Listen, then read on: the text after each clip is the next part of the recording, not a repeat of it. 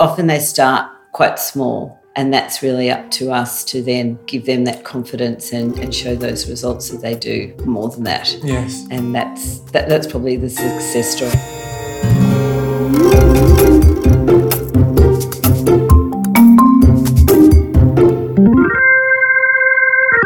My name is David Angel, and welcome to Managing Marketing, a podcast where we discuss the issues and opportunities facing marketing, media and advertising with industry thought leaders and practitioners.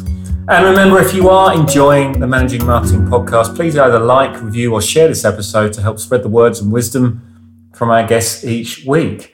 So today I'm joined by Kerrie Spaagaren, owner and founder of Graffiti, a fast-growing brand experience agency in Melbourne. Welcome, Kerrie, and thanks for joining me. Thank you very much. Happy to be here. So, I want to start with what must seem to you like a really basic question, but do you know what? So I think there are many different answers that I've heard, certainly in my career. So what follows is going to sound like a bit of a dumb thing, but I do want to start with your definition of what brand experience actually means. It's one of those areas that many agencies claim. They do claim to have it, and it probably means something very different to what it meant even 10 years ago. So talk to me about your definition and how things have evolved during your time running Graffiti. Okay. Well, I guess at Graffiti we explain brand experience by saying it's building a real connection between brands and audiences in the physical world. And I guess that could be done in a number of different ways. It could be activations, events, installations, exhibitions, roadshows, launches, digital tech and immersive experience. It's just a raft of different options there. And it has changed a lot in 20 years, as we were just talking about 20 indeed. years ago. And I think we're going back to that time. It was probably more activations and sampling. And it was a bit fluffy. I guess that's how it was. And obviously, I started and I was doing more sales promotions. That's how I got into the business. But things have really changed now because marketers have lots of options. So what they want to see if they're doing a brand experience is the return on investment and measurement.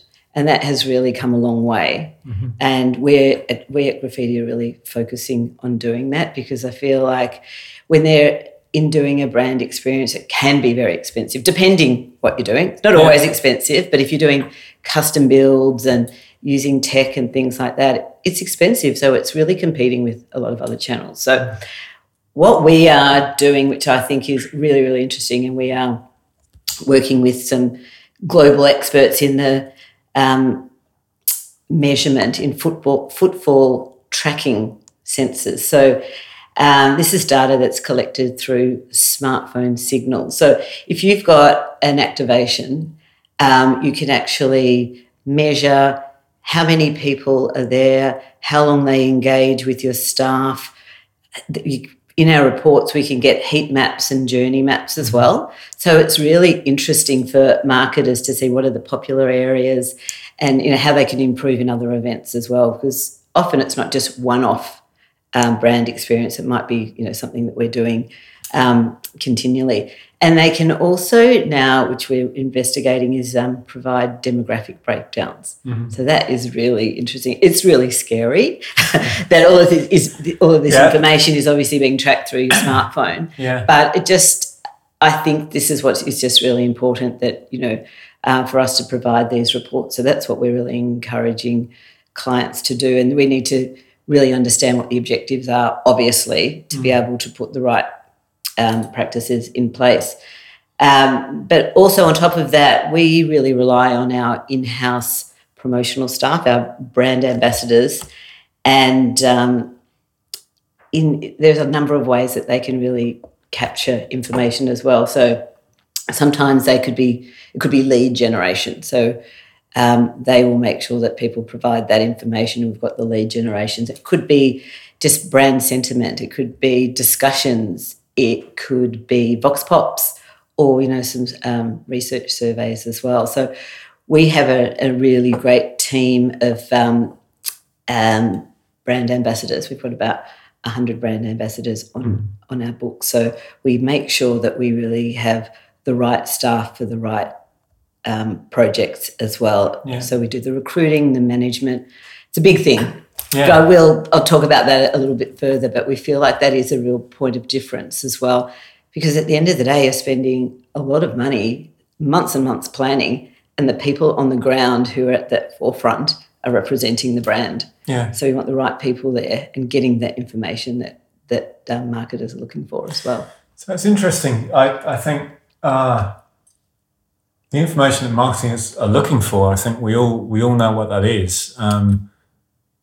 Do they get two questions actually. Do they get surprised when you tell them that you now can measure like this? And also, does it change, or how much does it change what you need from them in terms of briefing? Because presumably you need a lot more information than you would have done previously. You've just been talking about, your staff being much more professional, much more briefed, and much more. So presumably you need to push clients quite hard to give you more information than they perhaps were anticipating. Is that? Yes. Well, and that's why we do a lot of, we work really closely with clients to get all that information at the beginning and really go through the consumer journey as well. Where do you want people to go? What do you want in certain areas? Like every brand experience is quite different, but the more information you're given, the better result we can give as well. But I feel like it is great for clients to be able to wrap it up in reports as well and go back to their superiors to say, this is how many people were at these events and this is how many people came through our space and the type of information that was achieved. And it's not just, it can be done for event organisers as well, so that they can report back to their sponsors and give them. I think it's quite fascinating, and it's something that we've really needed in our industry, because otherwise it's hard. We're competing with so many different channels that this really does drill down. Yeah, I was going to say, I think it must help marketers to sell these projects internally. I mean, they've got their own stakeholders, they've got people who need to sign off their budgets, presumably just them knowing that you can build that gap to ROI, which wasn't there before. Yeah. Yes. Presumably means that projects are, easy is the wrong word, but it's maybe more straightforward than they would have been to sign off in the past. Exactly, yes. Trinity P3. In the more recent past, we've all experienced the pandemic. Now, wow, for you guys, that must have been really hard. I mean, no one was even allowed anywhere near any kind of event, let alone a sponsored one. We're now seeing people back on the street in, I think, record number. I mean, I was in the city over the weekend. You could barely move for people. I know we're recording this close to Christmas, so it's going to be busy, but even so, Melbourne was absolutely buzzing. So I'm guessing for you guys, having come through that incredibly tough time, which would be interesting to hear about. I intuitively, I think there must have been a big rebound. Have you seen the dynamics of brand experience change as a result of COVID? Have you observed any differences in how much consumers want to engage? And has there been that sort of bounce back now that people are allowed back on the streets? Yeah. Well, you are totally right. It was a horrible time, such a horrible time. Back in 2020, we were still part of WPP. I can remember that day so vividly. We were activating at the Grand Prix, at Formula One, because it was open for one day. Of course, that was the one that got shut. The gates got shut, and oh my God, that was so. Yeah. So it was on off. It was just all through the night and the morning, and then it was okay, major events are closed, so we had to get our staff out of there as well. The phones for all my clients, all my staff were just answering phones because all events moving forward were cancelled. And it was March, so it was summer. So we had a lot going on. And then we were all told on that same day, take your computers and go home. It was pretty extraordinary and something that we never want to ever experience again, obviously. But coming out of it, there was hesitation, and I guess it was understandable from event organisers because they had lost so much money over that time. It was stop, start, yes.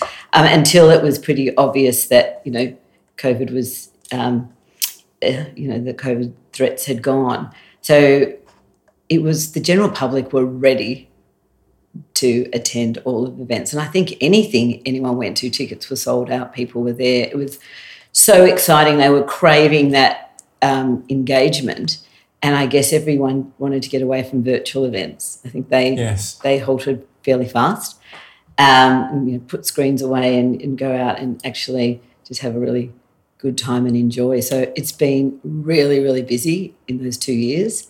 And that's the 2 years, so we're very excited about that, and we're not looking back.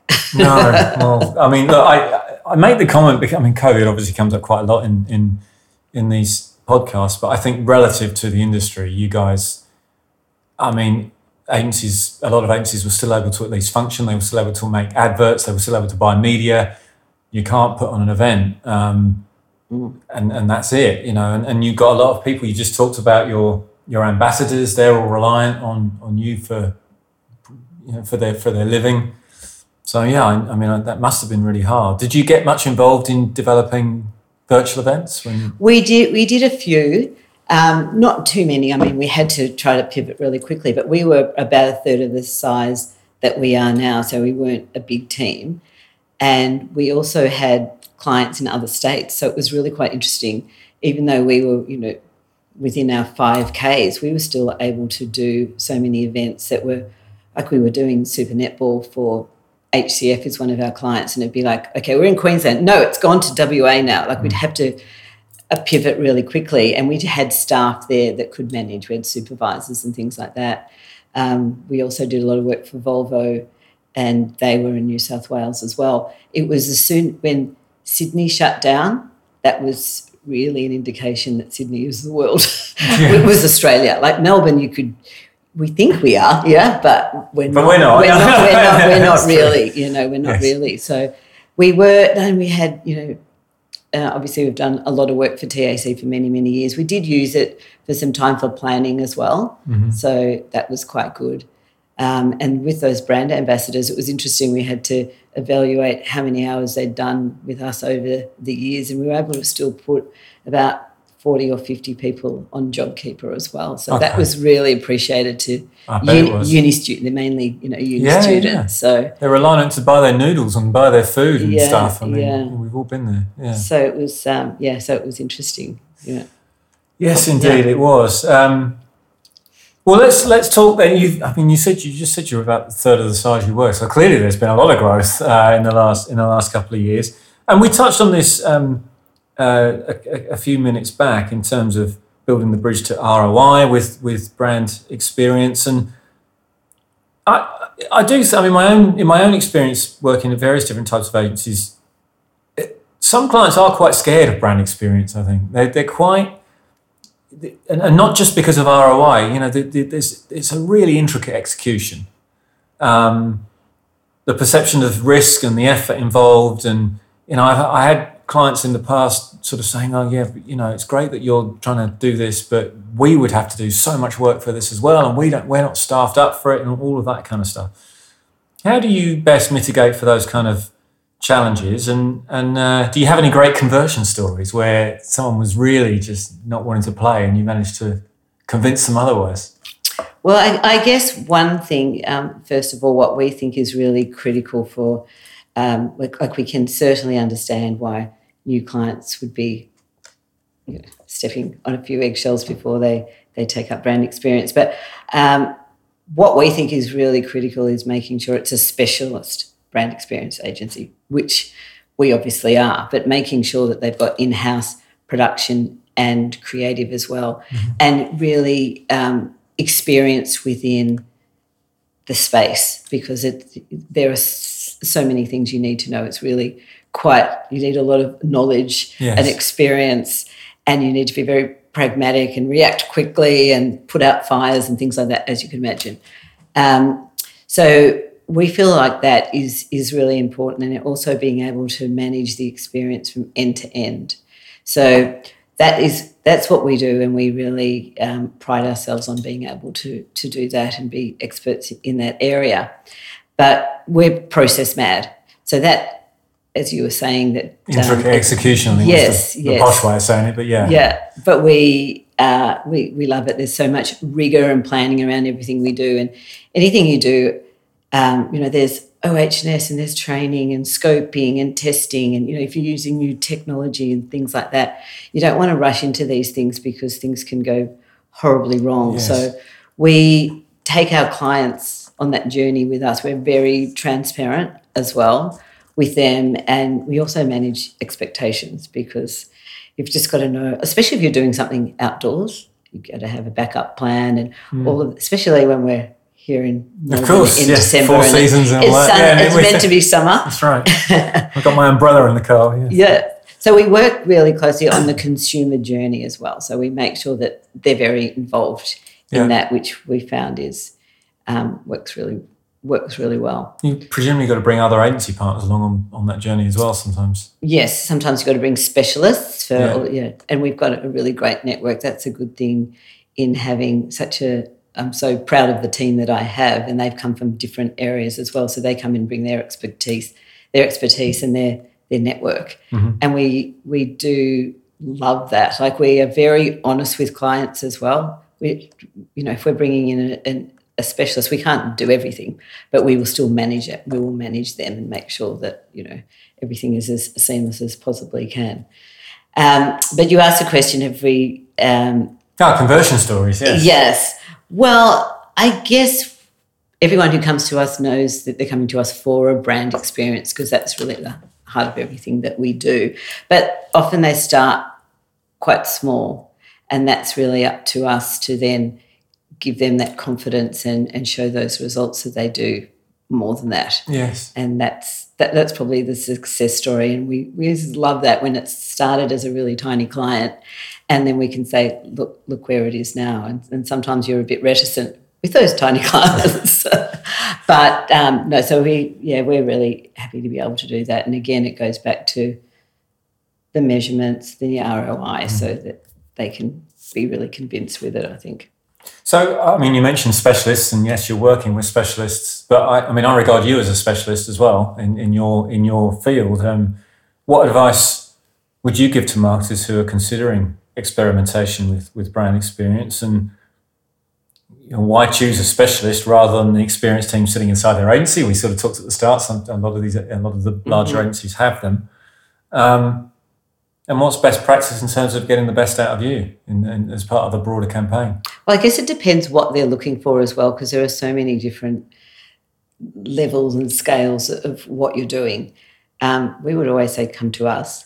Well, clearly. You would, yes. This isn't a sales vehicle, but, yes. Yeah. Well, I feel like it was just another thing that I was actually going to mention, which I feel is important to the events, is with the staffing side of things as well. Yeah. And having staff within our books that we recruit, we train them and we manage them. And we also involve clients with them as well. So if the client wants to do the training, because it might be some really intricate things that need to be that they need to be able to communicate to the target or the audience, it's good to involve clients as well, because some things are quite complicated. Yeah, it's really important, isn't it? I guess from a client's point of view, there would be nothing more disappointing than all of the intricacy involved in executing something, only to then go and check it out and find a monosyllabic teenager on the stand who can't answer the first question about the product, for example, right? Yeah. You guys must have to work really hard in recruitment to well, it sort of goes back about 15 years ago when I started working with TAC. Obviously, so many pillars, the understanding TAC is quite an intricate thing, and we did use different agencies, and I would just be there just berating people because I could see they weren't interested, they didn't care. Trinity P3. I just wanted to talk about in-house staffing, because I feel that is an area that is quite unique, and it gives clients the comfort of knowing that we are doing the recruiting, the training, the management of these people as well, and they have the opportunity to select them, meet them, and also in some instances be involved in the training as well. Like, for example, when we do work for Volvo, there's a lot to learn about electric vehicles. There's a lot to learn, so we actually include our brand ambassadors in the training and then make sure that we use them for multiple events, because I think that is really, really important. But when we did start doing it, it was probably 15 years ago when I first started working for TAC, and we just wanted to make sure that we had people who had their heart in the job as well. And that's what, we've had some amazing staff over the time. Obviously, a lot of them move on because they get real jobs. Yeah. Yes, but we felt that was just really, really important, and having those people on our books, and they're either performers or brand ambassadors and supervisors. And again, I feel when clients spend so much money on a brand experience, they want to know that it's executed and delivered really, really well. And they've got the right people presenting their brand.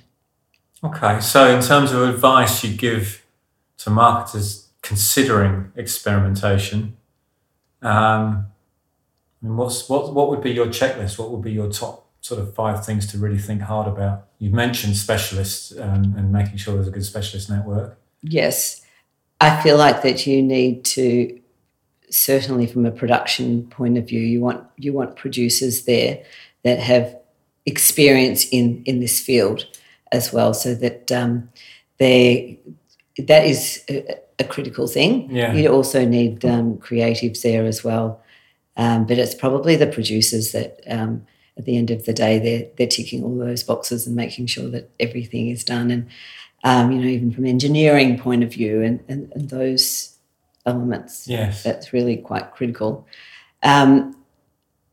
In-house, we think, is the best thing, because also a lot of the times you may have your events on weekends. You want those people to be contactable, and you want to make sure that there is some loyalty to whoever they're representing as well, because it would be terrible if there was a huge thunderstorm and then there's no one answering their phones. You just need to know that staff have that team there who are dedicated to the projects there, and also you want to see the processes that they've got in place. And I think that is a critical thing that we see. You want to see all of the OH&S and that complete plan as well is important. Yes, that old saying that execution is 9/10 of the law. I think that applies to your area probably more than anywhere else. I mean, some of your case studies I see you doing things like shutting down Burke Street Mall and putting a tennis court in the middle of it. Yes. You don't just rock up on a Saturday morning and get that done, right? No, that was a big start to the year. That's no doubt. That's for sure. And with a project like that, there's a lot of stakeholder management as well. You can imagine shutting down the mall, shutting down the trams for 24 hours, etc. And you've got City of Melbourne, and you've got Myer was the client, but then you also had all the other retailers who had to sign off on it as well, because they're in the mall, and that was a big one. You must, your little black book must get tested quite a lot, no? I mean, there must be, for all of the intricacy of process, I'm guessing after 15 years, I mean, it's about knowing the right people to call and having established relationships with people must be really important, particularly from a permit and an OH&S and all of these other things that you've got to consider in any given situation. Absolutely, absolutely. And we always just like to treat whoever works for us really well. We've always made sure that they're part of our family there, because often you get these jobs and you haven't got a long time to turn them around as well. So you might need to find contractors very quickly, and you want people who want to work with you and are treated well. Yeah. That's really important to us as well. Okay. Well, let's talk about the future. What excites you at the moment? What's your vision for the future in terms of how consumers are experiencing the brands they love with you? Well, I feel like we're all seeing a lot of really exciting projects all around the world, aren't we? They're popping up everywhere. So I guess it's about new technology and getting new clients involved and experiencing it, and also looking at brand experience as part of the overall campaign. Yes. Because it's it doesn't have to just be on its own. It should be really integrated into everything else that is being that is being done. So that's really exciting. But I guess one of the things for us is as well, like we like collaborating with other agencies as well. And some of the best projects that we have done has been working with either PR agencies or creative agencies. But it's about getting involved at the beginning or as soon as possible. That's always the best, when everyone can actually have some input into making sure it is, delivered. Is it a common challenge that you get sort of? Sometimes, yeah. Sometimes. But also there's a challenge, I think, with some, mainly with some of the bigger agencies. They might come up with something, sell it into a client, but they haven't done the due diligence. Yes. And we would never do that if it's one of our projects. We make sure we've met with engineers, etc., to make sure it is doable, because that's the worst thing, exciting a client and then it can't be done, or it can't be done for that price, and it's not going to look anything like what was first, what the concept was in the first place. I'm smiling as you're saying it, Kerrie, because I think as someone who runs quite a lot of pitches, I'm guessing that some of those ideas have come out of a winning pitch agency or a winning pitch, and the honeymoon period starts and stops very quickly if they then can't deliver that pitch idea properly. Exactly. So we always just make sure that we've already made sure that it can be delivered. Yes, which is obviously quite important. Trinity P3. So I promised you one final mystery question, and I've been thinking about that as we've talked, and you're obviously very passionate about the clients that you work with. What would be your dream client that you haven't worked with, and why? Okay. Well, I guess what we're really enjoying at the moment is seeing clients who are being brave. Yeah. And that was certainly what Maya did with us with the tennis court. So that was great, a lot of excitement there. So in saying that, I think Red Bull would be a great client. We did tip our toe in the water when we did F1 a few years ago, but that's really exciting as well. So yes. I feel like that would be something, that would be a client we'd love to be working with. Well, Red Bull, F1 Australia, if you're listening, there's someone here who'd love to work with you. Kerrie, thank you. It's been really interesting to talk to you. I think you work in a really, really fascinating part of the marketing ecosystem, and clearly one which has a lot of potential to really shift people's perception of brand, which is what so much of marketing's about. So all the best for the future. You're obviously growing at a frightening rate, and who knows, you might be winning an award for Red Bull anytime soon. And I guess there's something that I didn't mention, which has been quite important over the last 2 years, that we are now independent. So it's funny, after being in 2024, it's our 20th anniversary, which is huge, but it will also be our 3-year anniversary.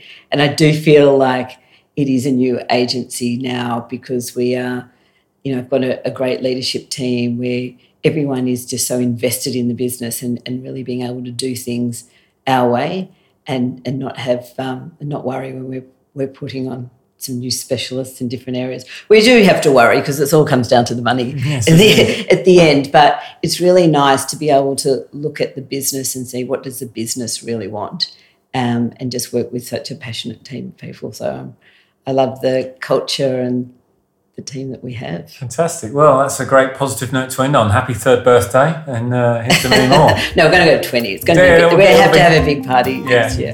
And also the clients. We've had great clients, and I need to thank them for their support, because we love working with them. Okay. All right. Thank you, Kerrie. Pleasure.